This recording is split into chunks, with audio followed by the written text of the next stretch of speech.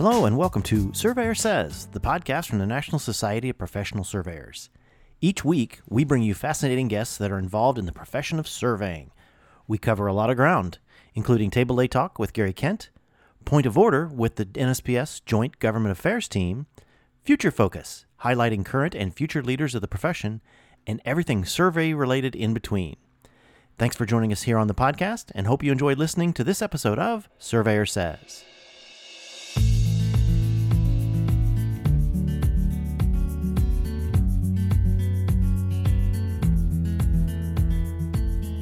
Hello and welcome to another episode of Surveyor Says. This is Tim Birch, and once again, because of the legislative wins and how government works, we're going to have to go back to the well again for our Joint Government Affairs Committee.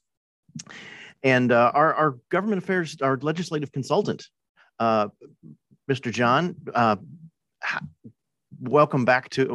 It doesn't seem like it was that long ago. We were talking about a few different things, but you know what? Once again, the wheels of government are turning again, and I guess today's topic of Davis-Bacon, and we're not talking about smoked or maple based or anything like this. We're talking about the Department of Labor, and so why don't you?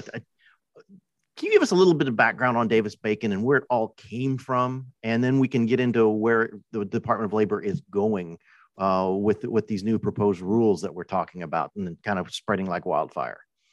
Well, thanks, Tim. John Palatiello here. It's my pleasure to be the government affairs consultant and advisor to NSPS. Of course, John Bird, JB of our team, is our registered lobbyist, and it's an honor for us to be working with NSPS. You ask a very good question, Tim, to get things started. Let me put the Davis-Bacon Act in a historic context, and then we can talk about how it affects surveying and then how we find ourselves having this issue on the front burner once again. Ironically enough, if you're a student of politics, Davis and Bacon were Republican congressmen from the Northeast of the United States. And during the Depression, what they were finding was that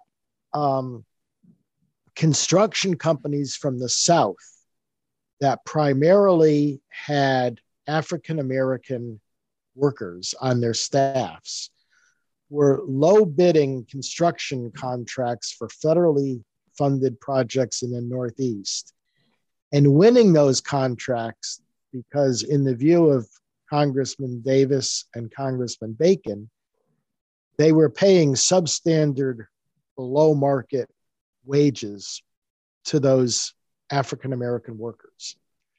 So in order to prevent those Southern firms with Black or African-American workers from winning these contracts, they put forward legislation. This was during the Depression, 1932. Put forward legislation that said the local prevailing wage for the area where the construction project is to take place must be paid to all laborers and mechanics working on that project.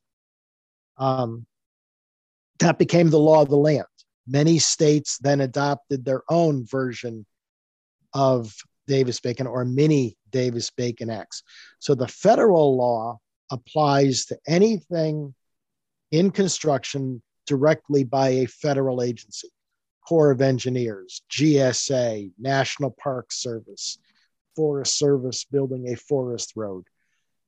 It also applies to any federally funded project. So if Cook County, Illinois is receiving federal funds and building something, they have to follow the federal Davis-Bacon Act, even if there's not a state law in Illinois, for example.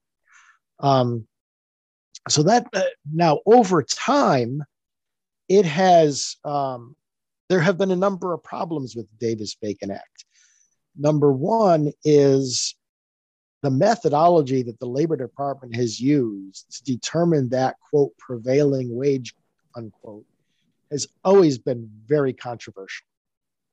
Number two, a lot of studies show that the quote prevailing rate as established for a locality by the Labor Department is not really the prevailing market rate, it's the prevailing union rate.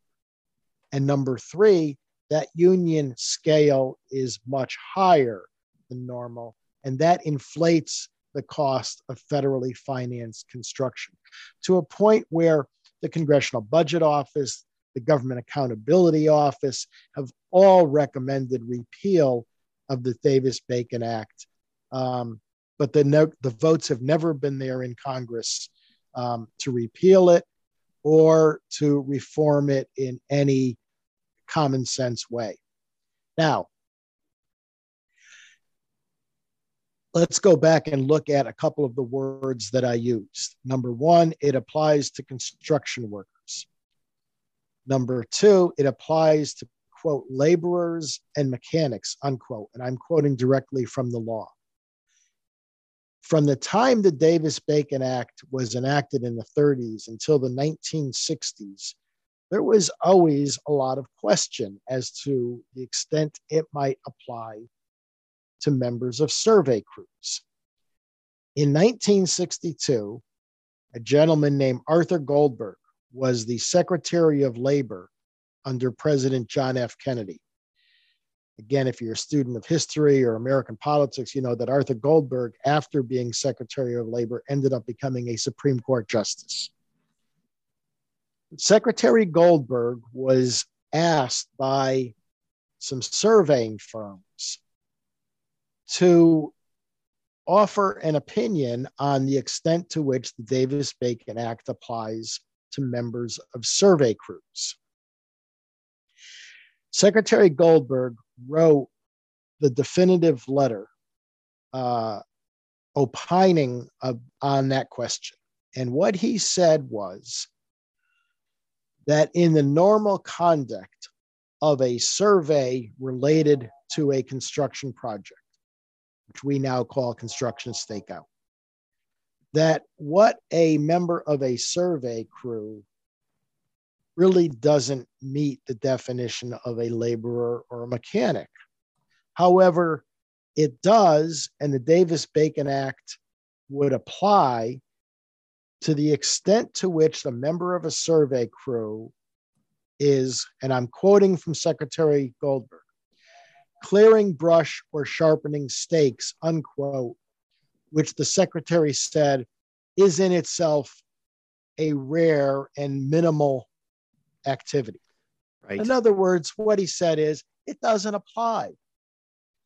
Well, ACSM and NSPS, virtually every decade, every presidential administration since 1962 would go back to the Labor Department, the Wage and Hour Division, which is the agency within the Labor Department that has jurisdiction over this. ACSM and NSPS would go back and say, just want to confirm that's still your opinion. Just want to confirm that's still your opinion. And that has consistently been the opinion of the Labor Department. So that's sort of the history of the Davis-Bacon Act and how surveying got involved. And we can talk about where we are today or how we got to where we are today as well.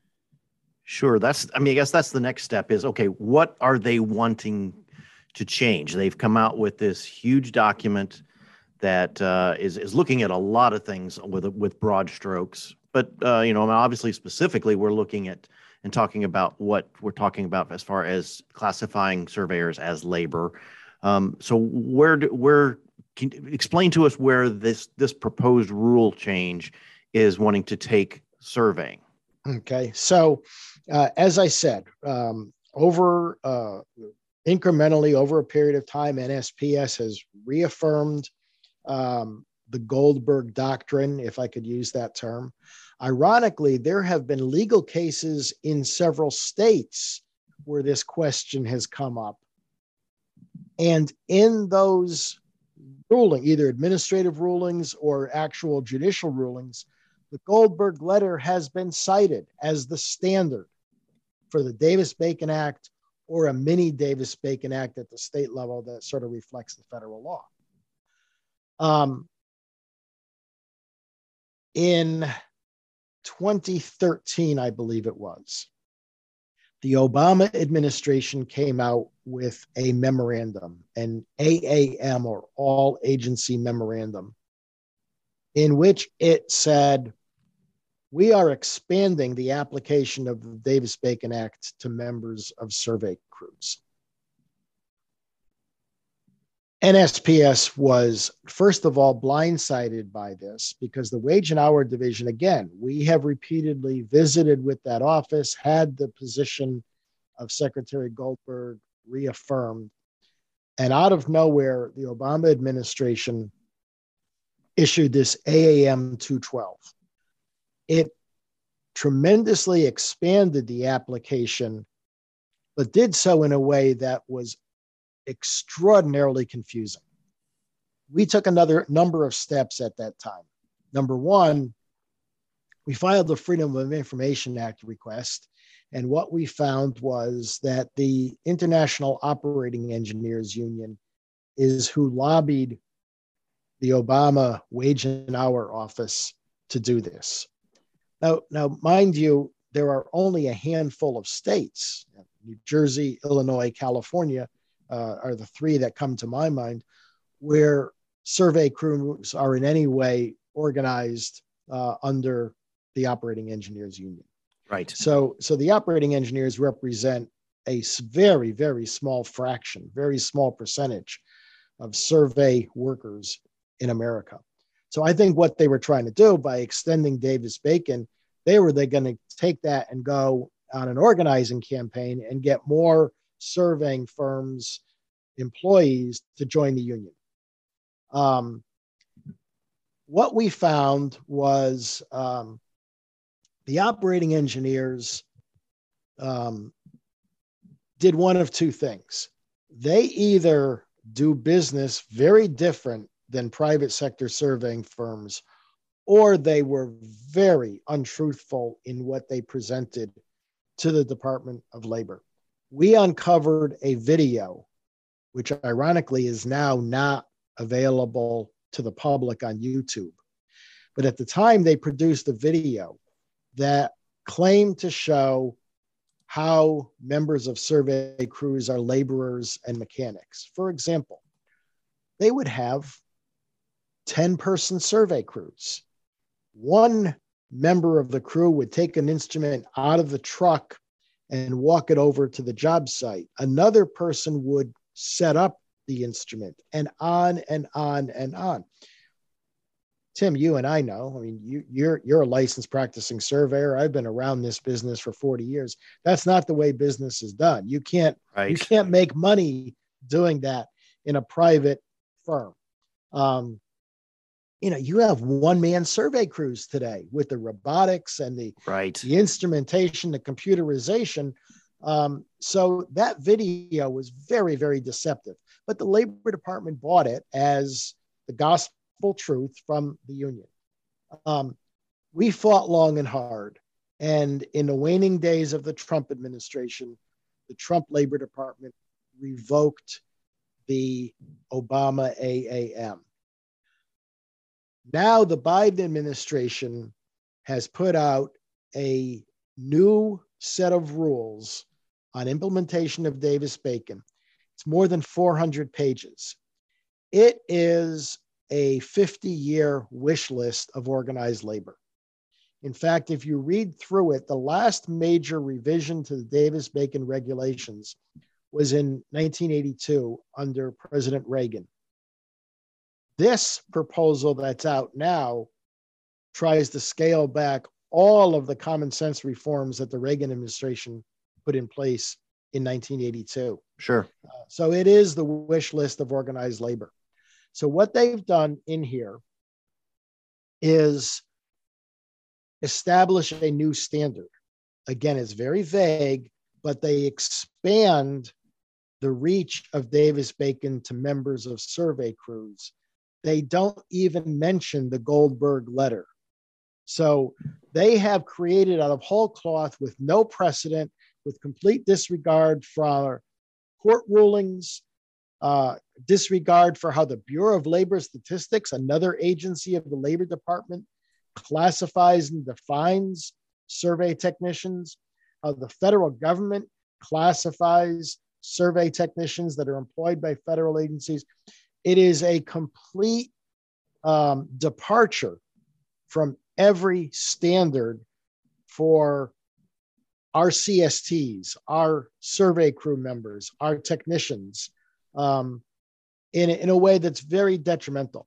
Let me make one other point about this rule and this whole issue.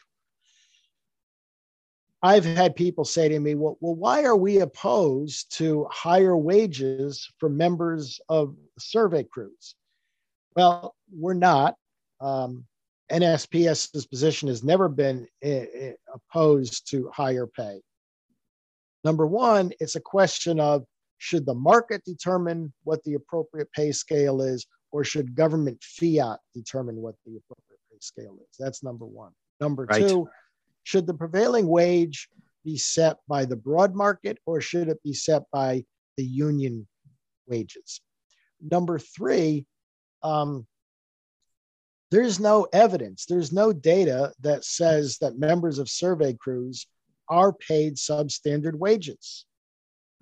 There's never been a study or any evidence that this is a problem. So it's, I remember John Eulinger, who was one of your predecessors as the executive director of ACSM, actually was my boss when I worked at ACSM in the 80s.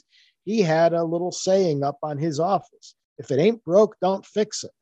Well, this is a classic example of something that ain't broke, it doesn't need fixing.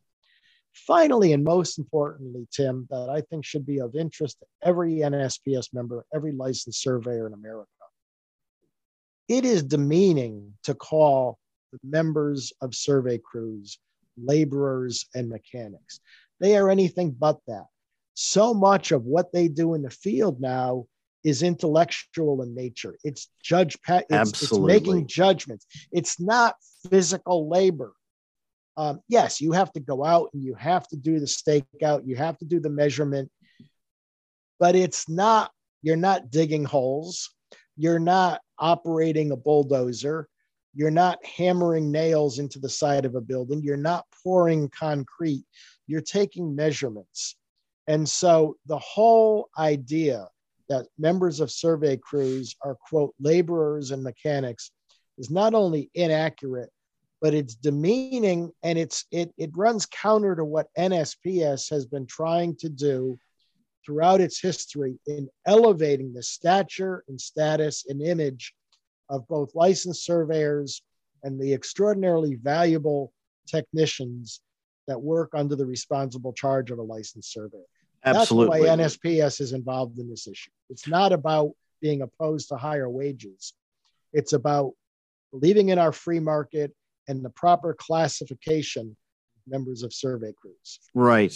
And I guess, a couple different thoughts, without getting into more of sociology and a few things. I mean, I truly do think you're right that wages are on the upswing. I think we're seeing more, and I think part of that is more and more of these larger firms are I won't say controlling the market. They're helping bring the fees up. I mean, I think whether it's survey crews or pizza parlor or something in small town America, yeah, they're not going to pay anything because that's part of their socioeconomic environment. But I think on a whole, like you said, I think there are pockets of little things where it might be lower. But on the whole, I think it's coming up. Yes. And to have somebody basically saying, no, we want to base this on a union scale is not correct either. The other part that I think is very important, and I try to include this in my presentations as well, that I don't think our profession has really thought this through. That you're exactly right. We are such of a technical nature that just because part of our duties as construction staking is setting stakes.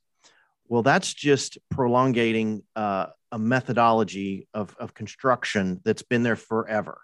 I mean, I'm waiting for the day when the survey crew is not actually having to physically drive a stake.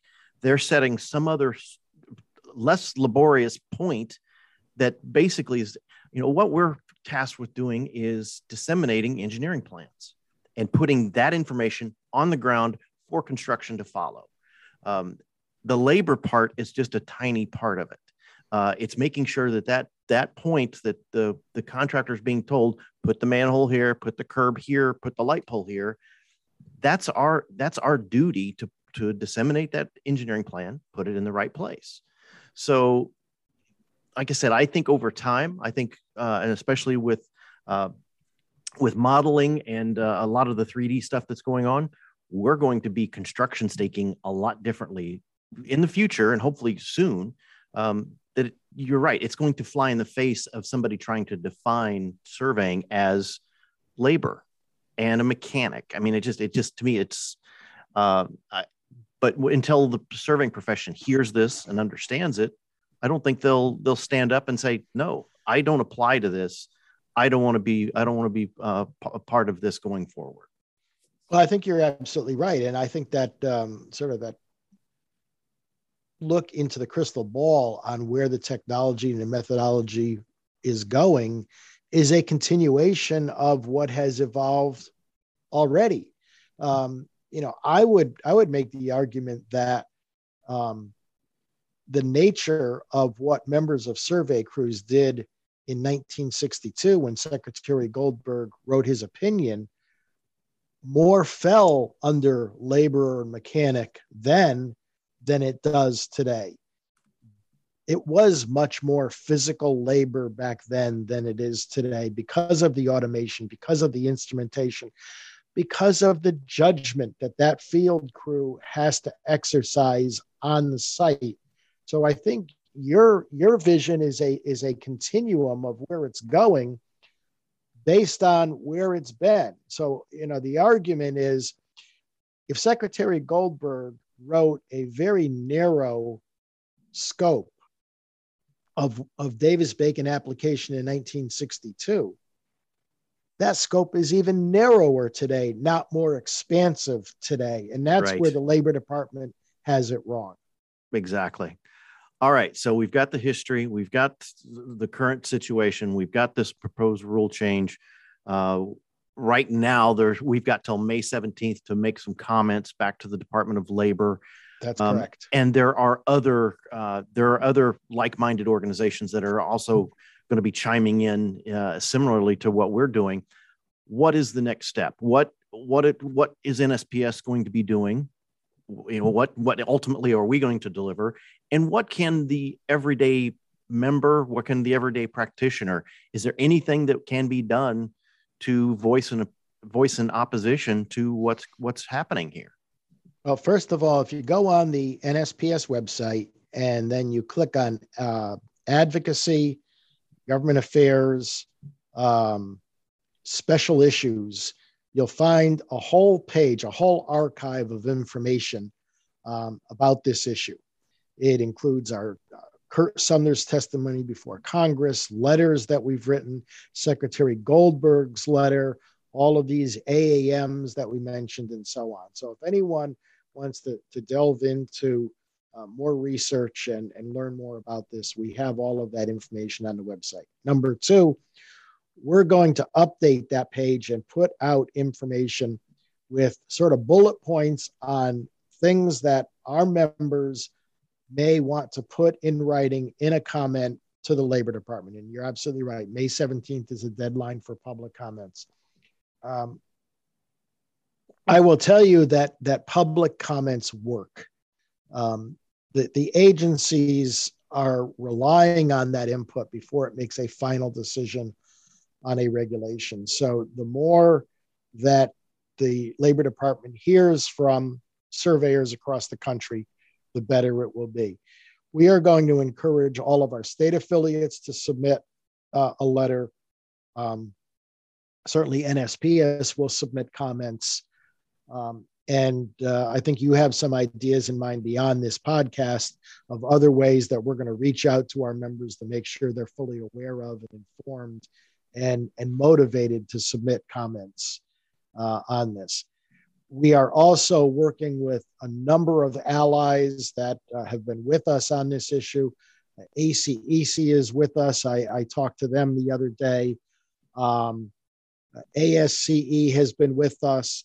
The construction organizations, the Associated General Contractors, AGC, the Associated Builders and Contractors, ABC, they're with us on this. So a variety of different organizations in the design and construction fields are all of the same mind on this issue, and they will be submitting comments in opposition to this rule as well.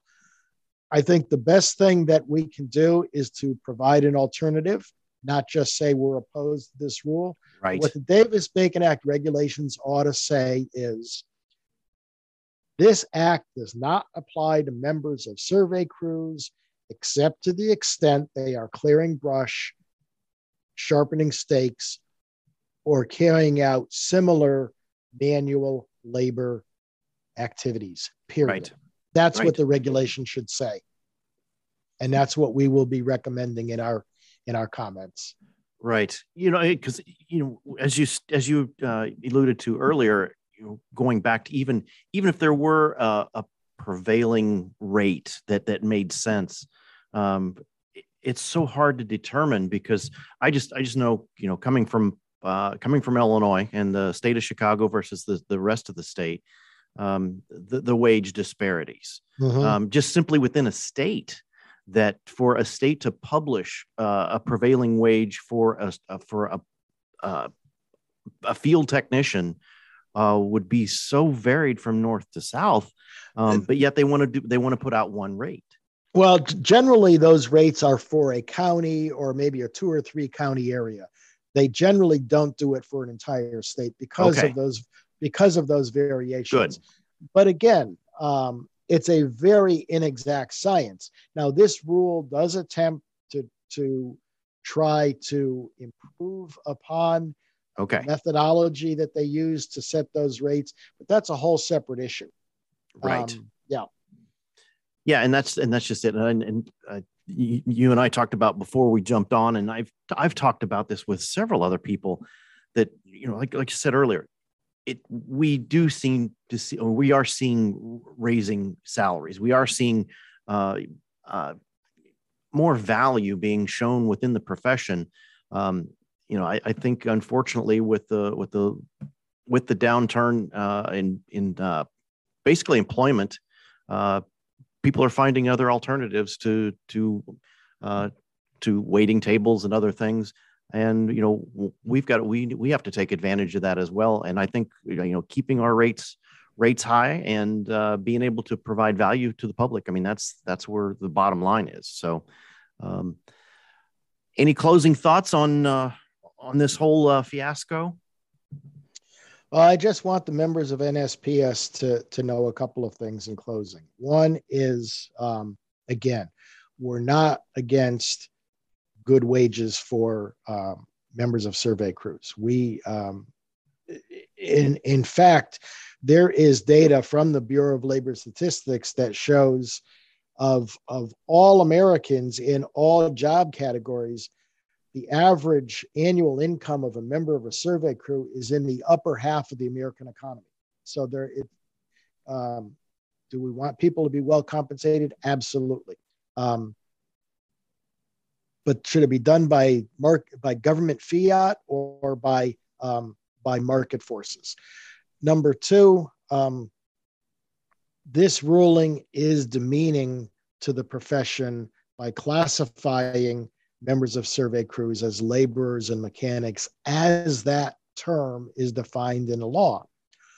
It's a deprofessionalization of surveying, and that's why NSPS is involved in this. So we are standing up for professionalism. NSPS will be very comprehensive in its comments, and we would urge all of our members to pay attention to this, submit comments, make the voice of the surveying profession known so that we are continuing to uphold and enhance and advance the professional stature and nature of surveying in the United States.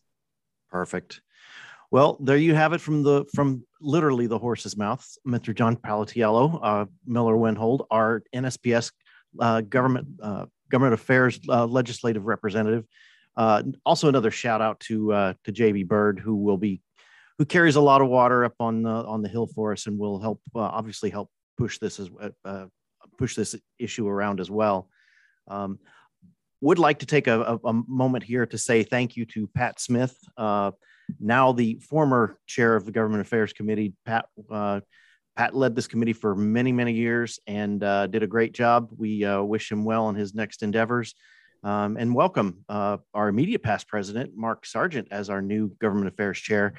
Bottom line is it's still a fantastic committee, very strong. We've got great leadership here with John and JB. And John, thank you for coming on. Thank you for all that you do. And we look forward to a positive outcome for this situation.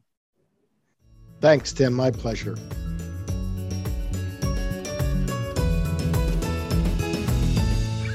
You've been listening to the Surveyor Says podcast, brought to you by the National Society of Professional Surveyors.